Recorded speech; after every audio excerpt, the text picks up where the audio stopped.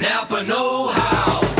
Right now, a 5-quart jug of Napa Full Synthetic Motor Oil and a Platinum filter is just $23.98. That's a great deal for a great oil, which is another reason why this is the most wonderful time of the year. That's Napa Full Synthetic Oil and a Platinum filter for $23.98. Quality parts, helpful people. That's Napa know-how. Napa know-how. General States pricing. Sales prices do not include applicable state, local taxes, or recycling fees. While supplies last. Offer ends 12/15/19.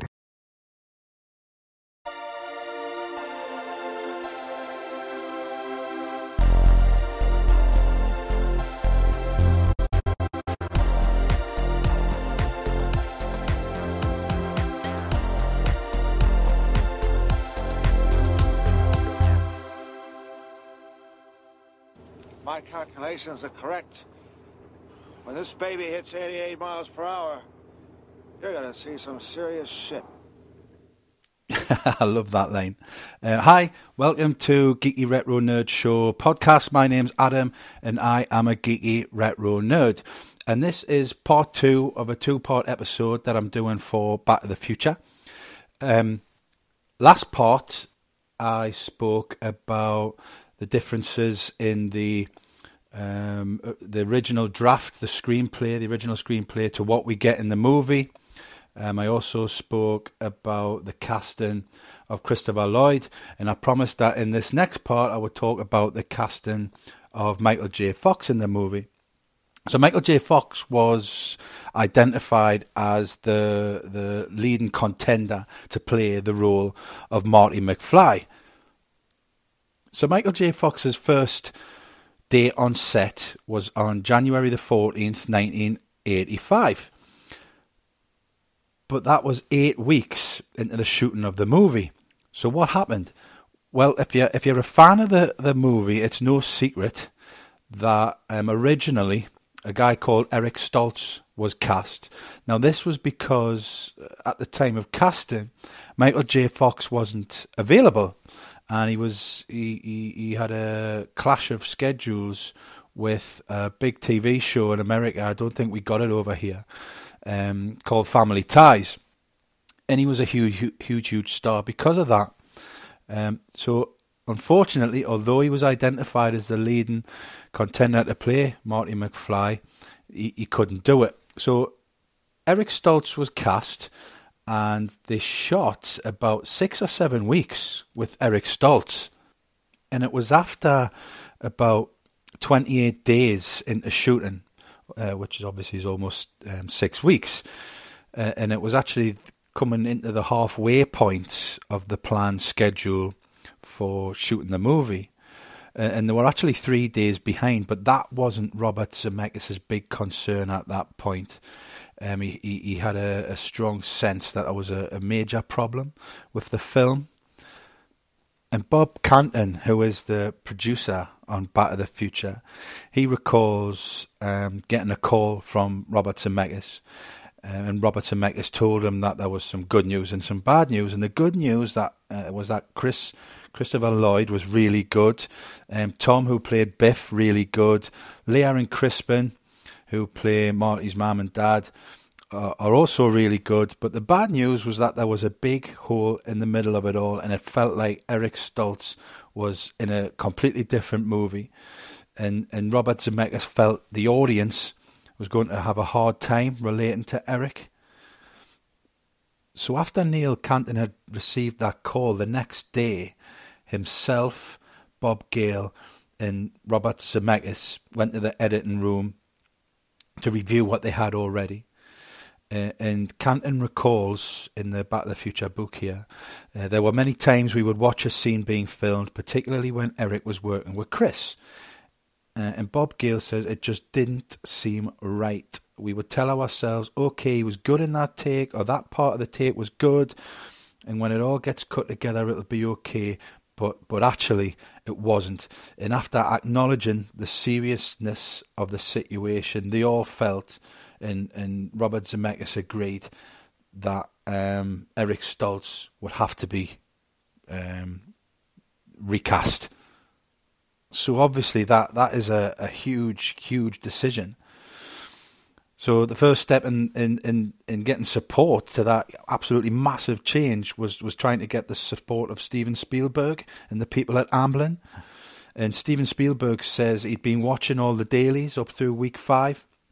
And he was concerned also that Eric Stoltz wasn't landing all the comedy. So we know in Back to the Future that a huge part of the film is the comedy.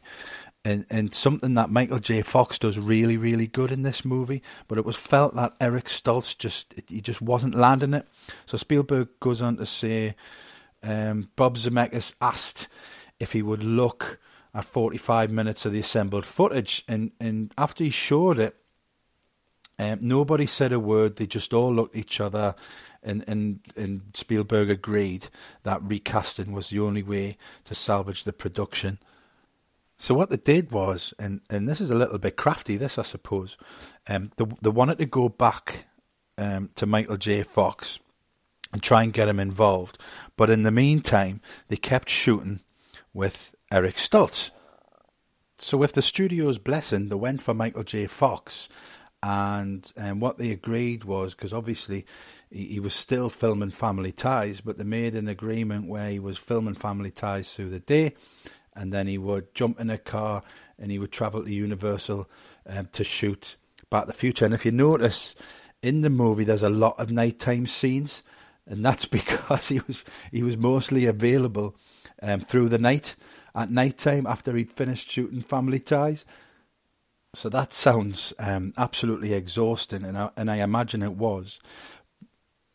But in the book, it describes that when they gave Michael J. Fox the script, he read it, and he actually said it's the best script he's ever read, and just wanted to get cracking straight away. And get cracking he did. So his first day of shooting on January the 14th, 1985, was at the Puente Hills Mall, which was the shooting location for Twin Pines Mall, and then Lone Pines Mall, of course.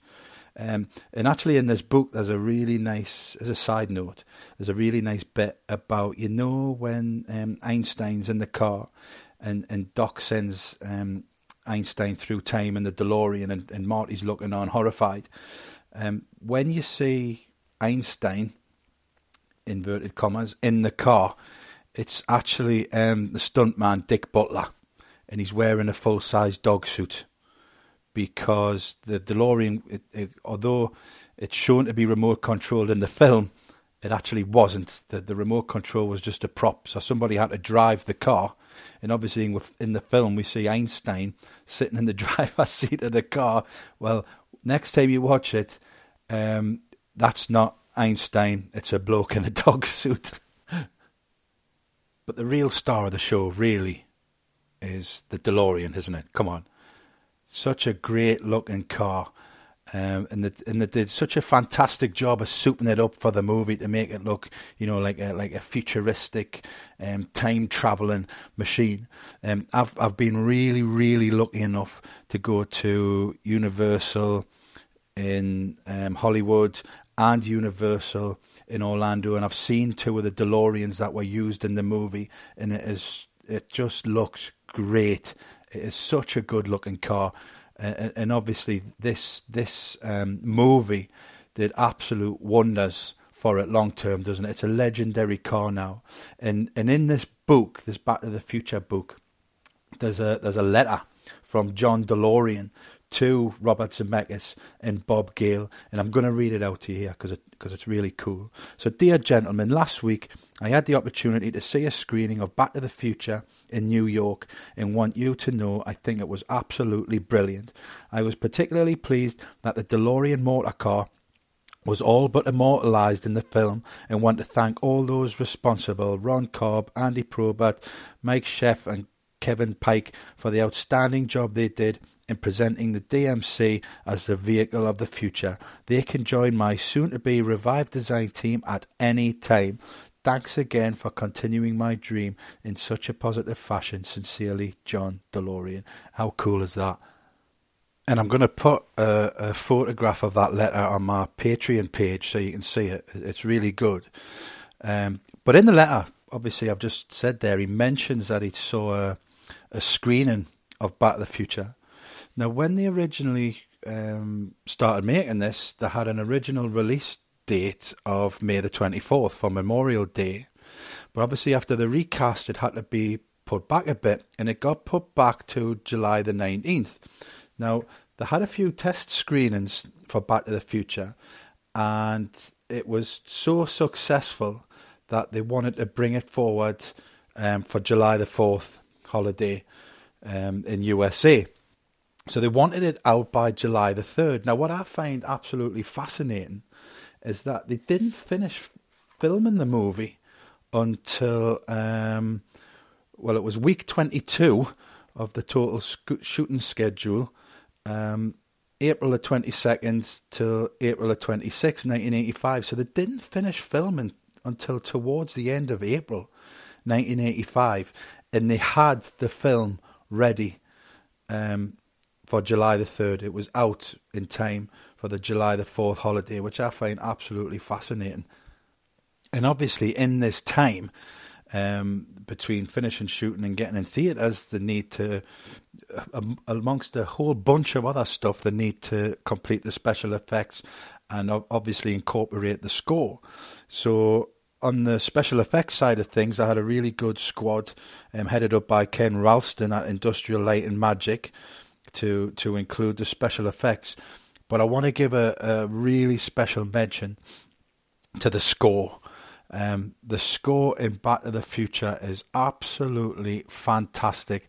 Obviously, we know it's by Alan Silvestri, and what a job he did with that score. I love it. The film wouldn't be half the movie that it is without that score. It's absolutely tremendous. And a few years ago, I was really lucky enough, actually it was in 2015, just about bang on the film's 30th anniversary, Saturday 27th of June 2015, I was lucky enough to go to Edinburgh Festival Theatre to see Back to the Future with the score played by a live orchestra, and that live orchestra was Scotland's National Orchestra, Royal Scottish National Orchestra, and the conductor was Ernst van Til. And I've got to say, it was absolutely amazing. It was so good. It was quite emotional, actually. There was a few times I was nearly in tears. I don't mind saying. And I've got the program for it here. I'm looking at it right now, and I'll take some snaps of that, and I'll put those on my Patreon page as well for you to have a look at. But it was so good, and I was so impressed.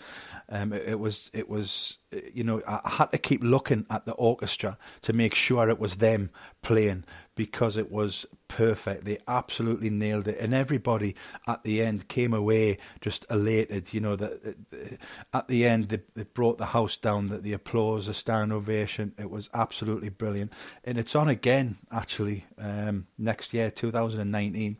They're doing it again. I can't remember the date. I think it might be April or May 2019, but they're doing it again. If you get the chance, please go and see this amazing spectacle of a brilliant movie with an excellent live orchestra. It's so good.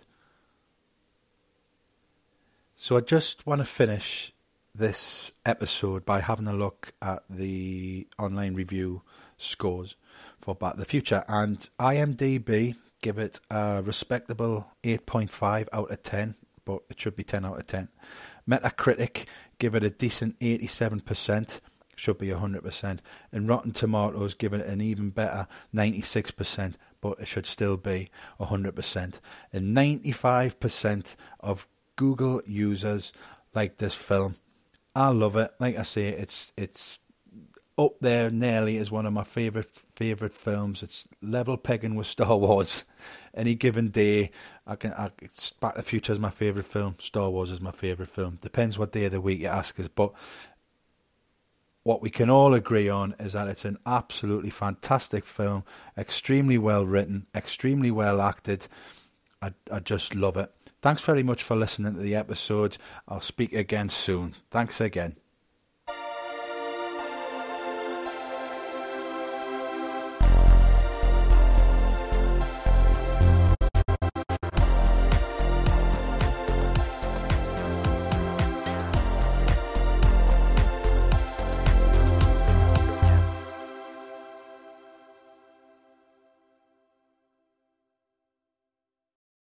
Napa know-how.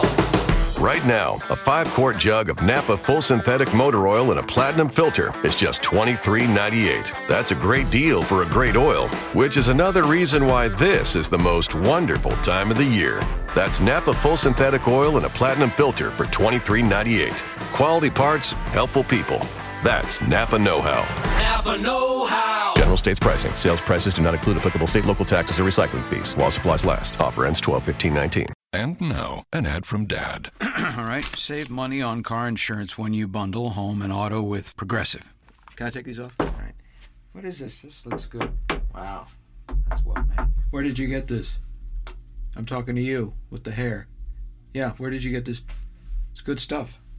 That's solid. That's not veneer, that's solid stuff. Progressive can't save you from becoming your parents, but we can save you money when you bundle home and auto. Progressive Casualty Insurance Company, affiliates, and other insurers. Discounts not available in all states or situations.